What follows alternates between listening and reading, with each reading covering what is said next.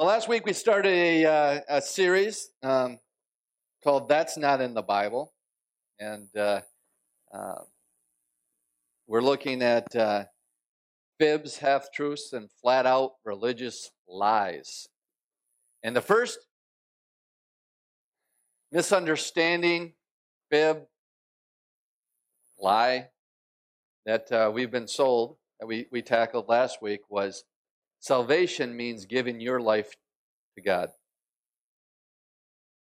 And we showed you that that's not biblical at all, because what would God do with your life? God does not need our life, but we needed His life. And Christianity is not about you giving your life to God, it's about God giving His life to you. And if you weren't here, and that sounds strange to you, and you thought that, I thought, I'm proud of giving my life to the Lord. Well, go listen to the message. I won't go into any more than that. Because Christianity is not about the sacrifice that we make. We talked about this last week. There's 10,000. They say that there's 10,000 different religions in the world. And that's absolutely false. There is not 10,000 different religions in the world. There is only two religions in the world. There is the religion of man, and there's the religion of Jesus Christ. The religion of man is works. There's a list of things that you have to do to be right with God. There's a ladder that you must climb to reach up to the heavens.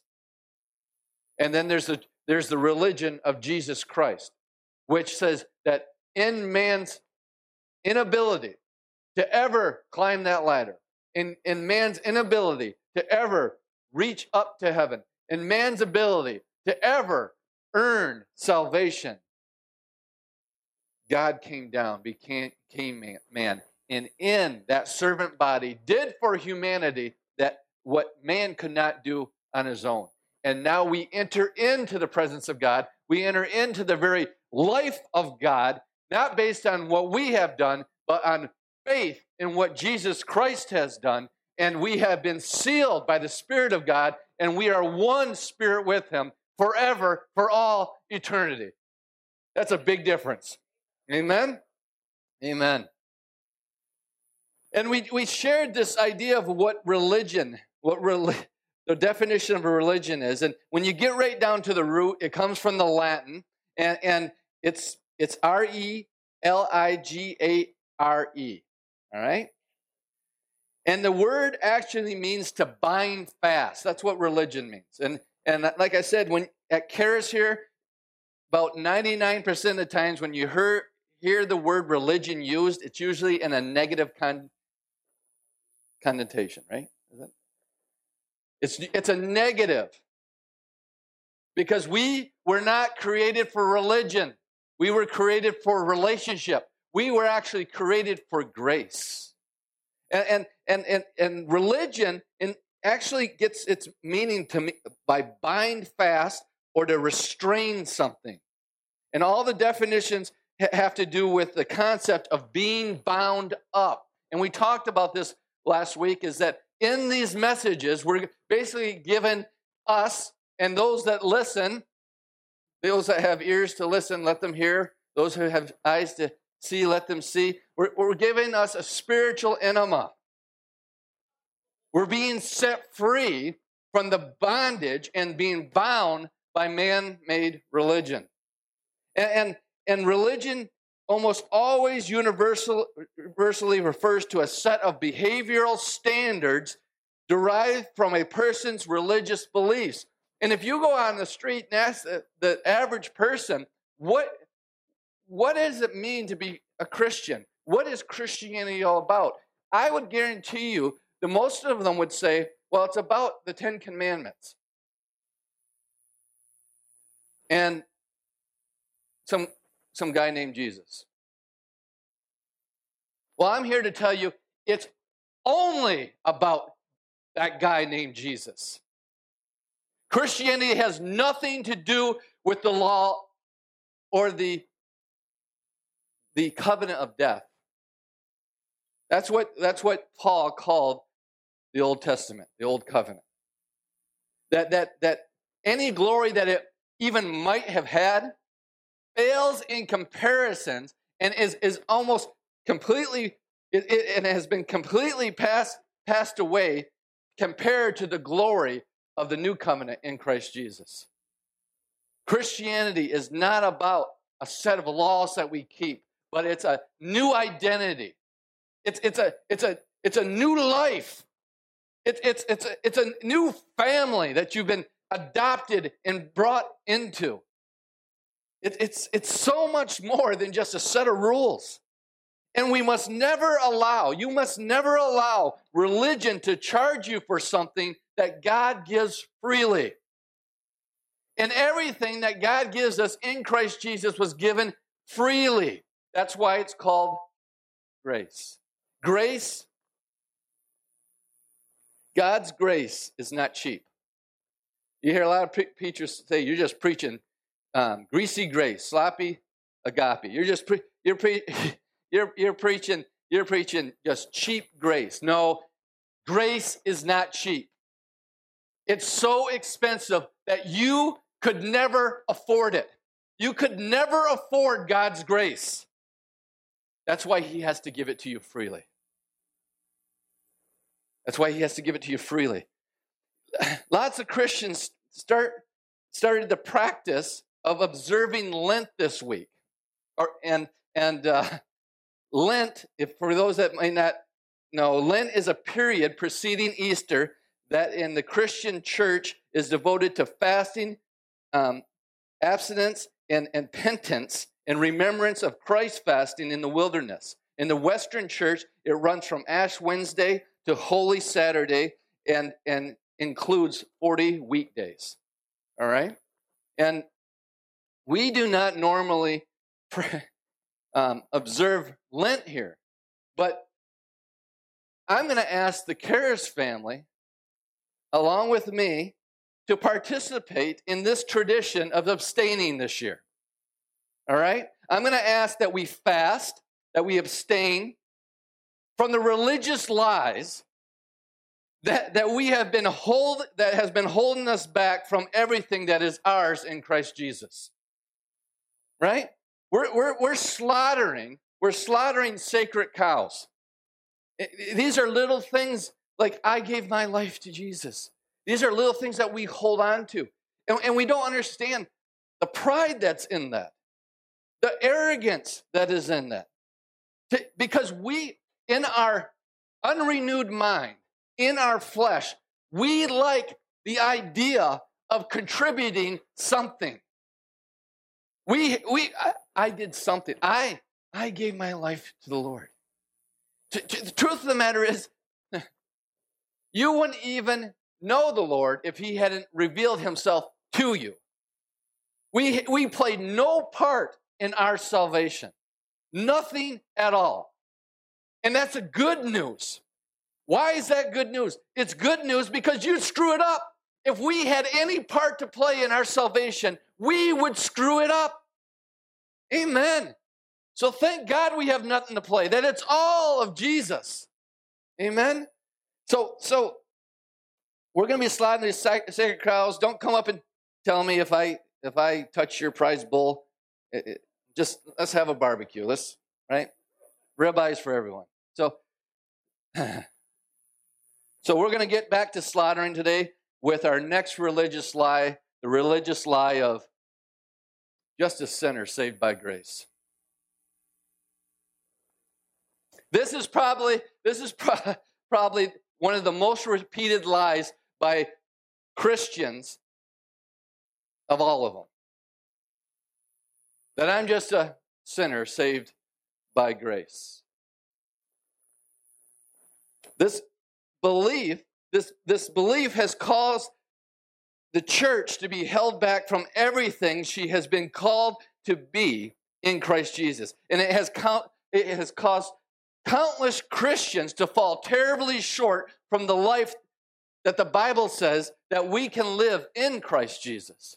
I mean, most of the time when we use this saying, it's win and failure. To justify our actions. Well, just remember, I'm just a sinner saved by grace. Or, what do you expect?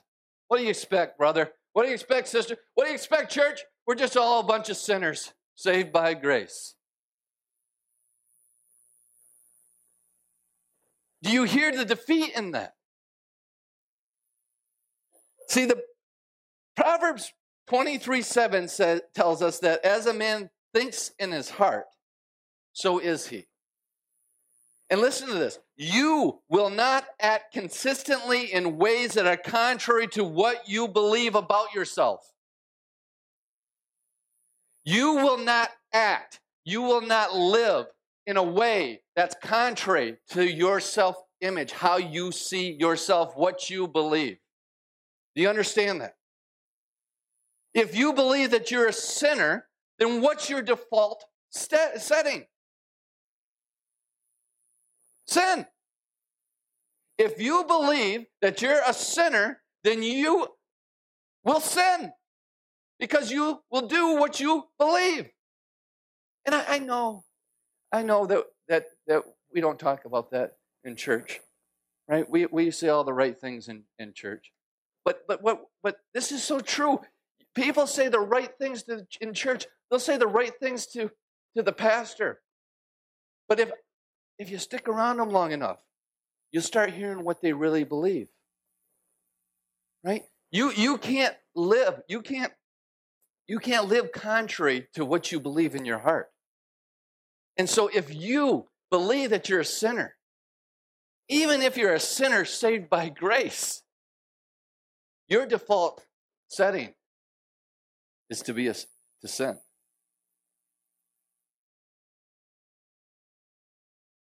Most of us don't understand what humanity's biggest problem is. Most of you don't know what your biggest problem was. See, most of us, when we shared the gospel or had the gospel shared with us, what's the number one thing that's stressed when the gospel is shared with someone?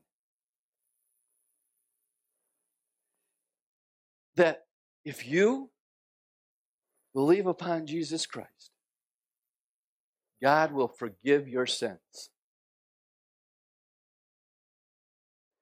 Right?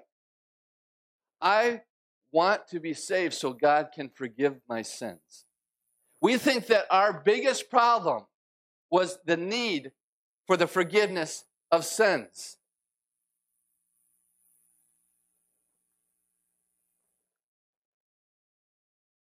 God could forgive sins without Jesus going to the cross. I can forgive you for something that you did against me. God can forgive sins without Jesus going to the cross. So evidently, there must have been something a lot bigger than the need for forgiveness for sins that humanity needed.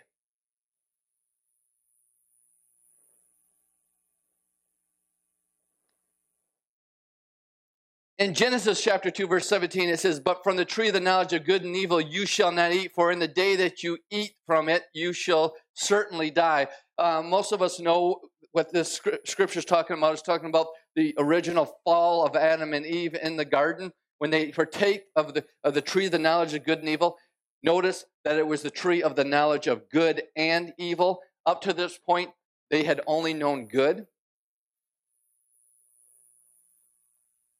And what they decided for themselves, they decided that we want to choose for ourselves what is good and what is evil. And you see that played out in the very first murder of Cain and Abel.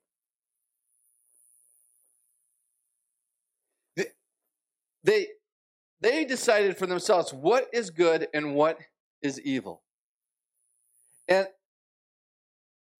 And what they said, we're saying is we want to be God. We want to determine what's right for us. And what God says is that when that happens, when you leave the life of God and you enter into death, that it produces death. And we know that Adam and Eve did not immediately die, did they? They lived for hundreds of years after the fall. So this death wasn't just physical death, even though it will lead to physical death. Right? Sin will lead to death in your life. Right? If there's sin in your finances, guess what's going to happen? It's the death of your finances. If there's sin in your marriage, guess what's going to happen? It's going to lead to the death of your marriage. If there's sin produces death. But the death that they experienced wasn't physical, even though the death that they experienced has an impact on their physical life. The death that they experienced was spiritual. They spiritually died. They became independent from God. And who is God? The source of all life. So, don't misunderstand me. We need forgiveness of our sins. But we need forgiveness for our sins to get out of the prison of condemnation. To know that God has forgiven us, that we have been cleansed, and it frees us from the condemnation and guilt that we carried from our misdeeds. But that wasn't our biggest problem. The biggest problem is we were dead. And what do dead men need? They need life, right? And in Ephesians chapter 2, verse 4, it says, but God. And I've said this a lot of times, but I love it when God gets his butt in there. But God, being rich in mercy. How can you, what? God is rich in condemnation, guilt. God is rich in punishment. No, what's God rich in? He's rich in mercy. This is good news. He's rich in mercy. But we tell people that God wants to send you to hell. We tell people that God, if you don't give your life to God, we tell them, if you don't do something, God's going to send you to hell. Instead of telling the good news, God is rich in mercy. And He wants to give you His life. Think about this. Right away, you're telling someone the good news of the gospel of Jesus Christ, and you're sharing with them and saying, you need to do this, this, and this. You're unworthy. You're no good. Oh, that opens people right up, doesn't it? But if someone came up to you and said, do you know that God is so filled with mercy? And do you know that God wants so much more for you? God actually wants to give you His life. All of a sudden, you hear that, you're thinking, what does that mean? What does it mean that God wants to give me His life? See, and then gospel just becomes a conversation then. And it becomes good, right? But God is rich. I mean, we're talking Scrooge McDuck, swimming in money, rich in mercy. I mean, he's doing backstrokes in mercy. But because of His great love, which He loved us. And when was He rich in mercy? When was this great love in which He loved us? Was it when you got your closet clean? Was it when you got your life in order? Was it when you finally started tithing? Was it when the first time that you read the Bible all the way through? Was it the time when you stopped drinking beer and you actually spent time with your wife? I mean, what? When was it? It was when we were dead in our wrongdoings. We were dead in our wrongdoings, and He made us alive. together. See, this isn't independent no more. You're not rising up on your own. You're not rising up even in your own spirit. You're rising up made alive together. See, that's the difference between us and Adam and Eve. Adam and Eve could lose their position because it was their spirit. We are recreated, not in our spirit, but up together in Christ's spirit. We are one spirit with him. Do you understand that? You have been made one with the very Spirit of God. You haven't been raised up independently. You have been raised up together in Christ. By grace, you have been saved. This is awesome. And look what it goes on in 2 Corinthians tells us, 5:17. Therefore, if anyone is in Christ, this person is a new creation. That literally means something that has never existed before.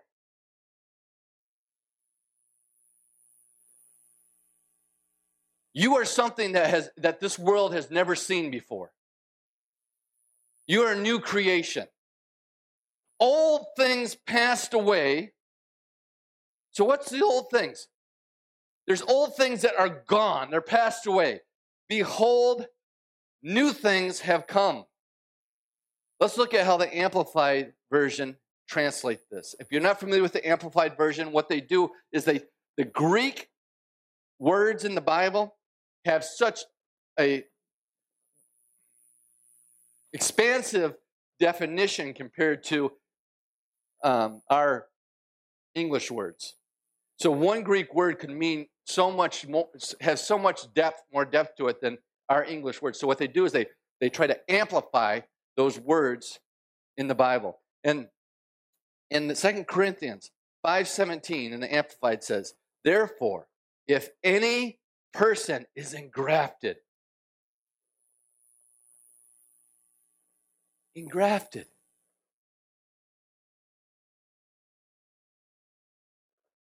Don't you love that? Do you love that word? I mean, I love that word. And if you don't love it, you're about to. When you have a vineyard or you have an apple orchard or orange orchard, oh, Honeycrisp apples. I mean, they're the best, right? Those didn't just appear on the scene. Men engrafted different apple trees together to produce that apple. And when you engraft an apple or a tree, one tree into another tree, they become one. Again, this is that baptism. This is that marriage imagery of the two becoming one flesh. We were engrafted into Christ. We were engrafted. Paul even talks about this. If a wild olive is grafted into a domestic olive, they become one. And don't get so proud that you were grafted in, because God's able to graft in anything that he wants, basically he's saying. You were engrafted into Christ. And if any person, any of you, is engrafted into Christ the Messiah, he is a new creation, a new creature altogether. The old, previous moral and spiritual condition has passed away. Behold, a fresh and new have come. If you understand this scripture, and I think we've made it as plain as possible, there is no way you can understand this scripture and still call yourself a sinner saved by grace.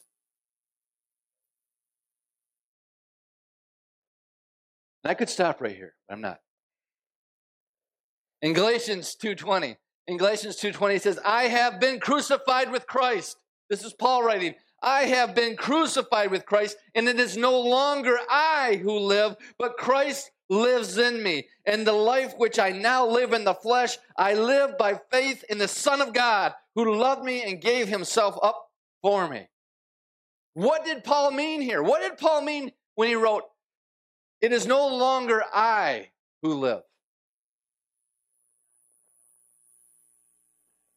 Right. Yes, Paul is saying God took the old sinner, Paul, or Saul, whose spiritual roots had come from his sinful family, Adam, and crucified him with Jesus Christ, putting that old man to death once and for all. Then, through Christ's resurrection, he raised him up, recreated him as St. Paul, and put him in the righteous family of Jesus Christ. And what happened to Paul is the same thing that happened to you. It's the same thing that happened to me. You are not a sinner anymore. You are a saint. Whoa, can you say that? How many of you sign your letters? Saint Fritz, right? Saint Ryan. Doris, you're a saint. See, a lot of us would say, oh, I could never say that. Those are for the super dupers. Do you realize that that's prideful? It's prideful to not accept the label that God has given you.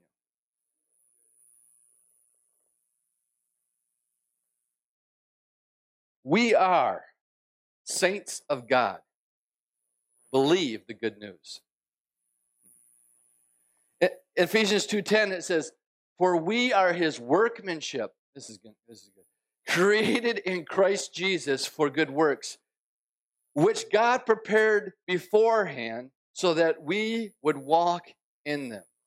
This word workmanship, it actually means that of a poet or an artist. All right? And when did God do this? When did God make us his workmanship?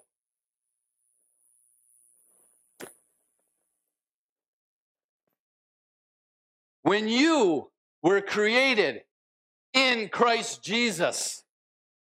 Do you understand that in Christ Jesus, you are a completely new creation?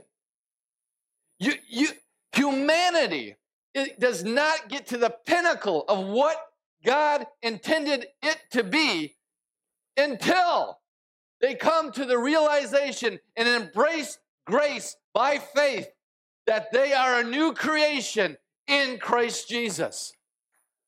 You will never reach everything that God intended you to be, that God intended this world to be, until we embrace the fact that we were dead in our sins and trespasses. He raised us to new life in Christ Jesus, and made us new creations in him. Hallelujah. I feel like cheering myself on. Good preaching, Chad. Yeah, that's the good news. Someone's got to give me some encouragement.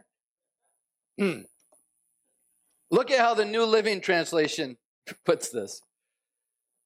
The New Living Translation, he writes, for we are God's masterpiece. Do you know, in Christ Jesus, in Christ, you are perfect. You are a masterpiece. You are perfect.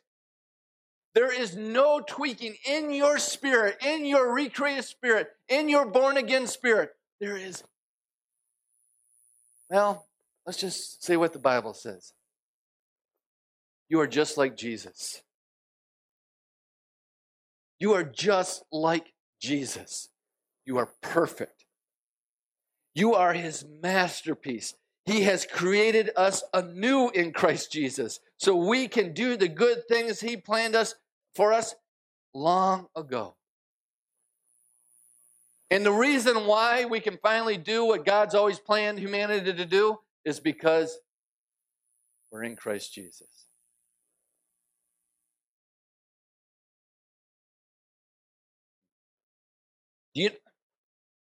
I'm just going to throw this out there real quick. But look at every civilization. Look at every civilization and how wisdom and knowledge increased in those civilizations. And then look at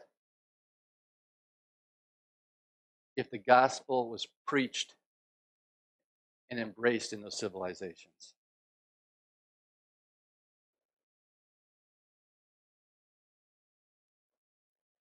You can look that up.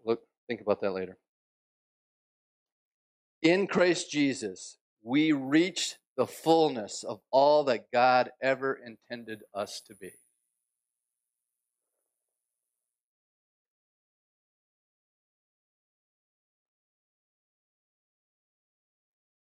We've all seen those movies. I'm a movie guy. I like movies. Because you learn a lot about culture. You can learn a lot about humanity by the art that they produce. And there's those movies, where there's a kingdom and an evil kingdom comes against the kingdom and it looks like they're going to lose, so they take the heir to the throne, they take the prince, and they give them to some caregivers and they take them away into the countryside, right? And this prince is growing up never knowing where his roots were. And he grew up just as the movies say, a peasant. He's working, he's farming, he's doing these things. And then all of a sudden, they come to find him. They come to find him because he's the heir to the throne. Right? And they bring him back into the castle, into the throne, and they put the crown on his head. I got a question for you. When did he become royal? When he was conceived, right? When he was conceived. That's when he became royal.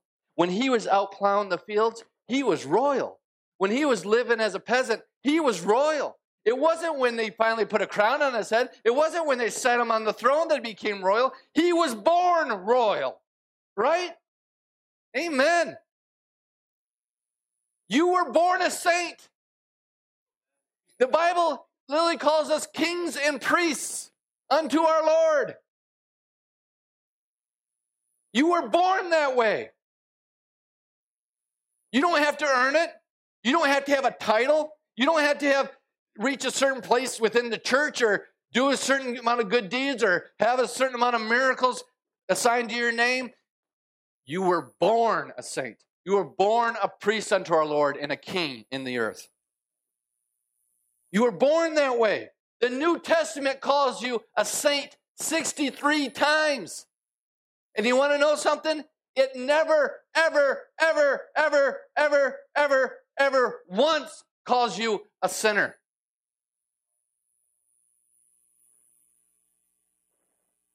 The New Testament never calls a believer in Christ Jesus a sinner, not once. And we have embraced this lie. Saint means holy one. And we are holy as a result of God's work, not our work. You were born that way. I'm sorry, there's nothing you can do about it. You're a holy roller. There's nothing you can do. You were born that way. If people say, well, you think you're holy? I'm sorry. Yeah, I was born that way.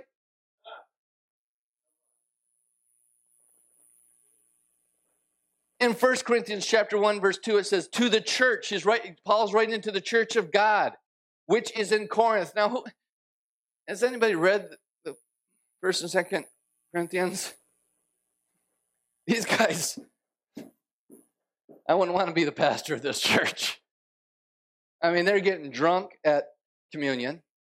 You got one guy, there's incest in there. There's sexual perversion with temple prostitutes and all of this stuff. I mean, man, oh man.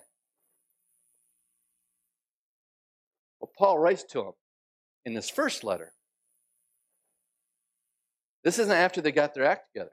In his first letter, he says to the church of God, which is in Corinth, to those who have been sanctified in Christ Jesus, saints by calling, with all who have ever placed, or who in every place call on the name of the Lord Jesus Christ, their Lord and ours. He starts off his letter writing to these people that aren't acting what we would consider holy. And he calls them saints. He calls them that they're sanctified in Christ Jesus. And not only them, but everyone in every place that has ever called on the name of the Lord.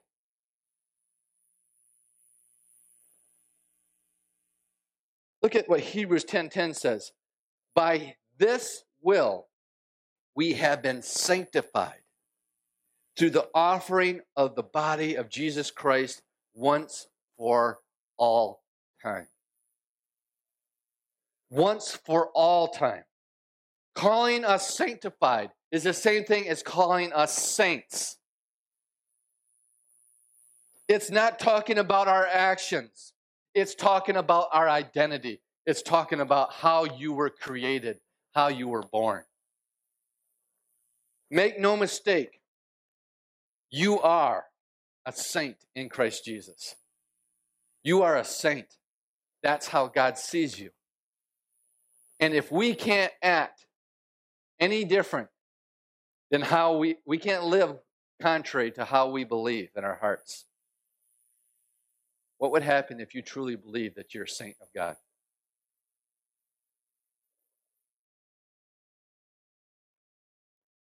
And now I know, I can hear it. I can hear the religious ringing in your ears. The religion's just ringing in your ears. Well, what about Paul? Paul, he called himself a sinner. It's amazing how people will want to fight to remain in the dung heap. Paul, he called himself a sinner. Well, let's look at that.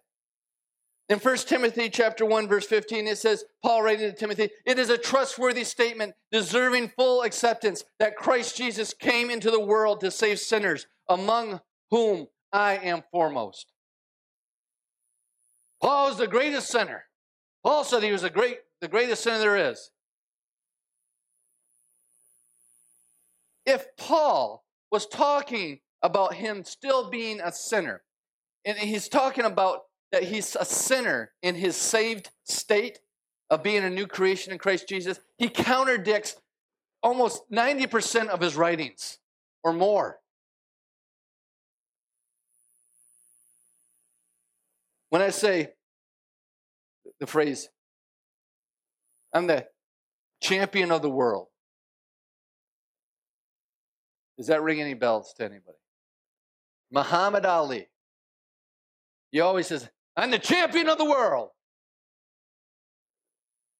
And what's ironic about this, that even after Muhammad Ali retired and no longer boxed anymore, he still called himself the champion of the world, even though he wasn't the champion anymore. This claim was because he had the best record than anybody else ever had, even to this day. Right? But he wasn't the boxing champion of the world. We don't call Muhammad Ali a liar for saying that he's the greatest there ever was. Right? Paul was not saying that he's still out sinning more than anyone. Paul's not saying that you think that's sin. You should check this out. Watch this. What? Yeah, I heard that.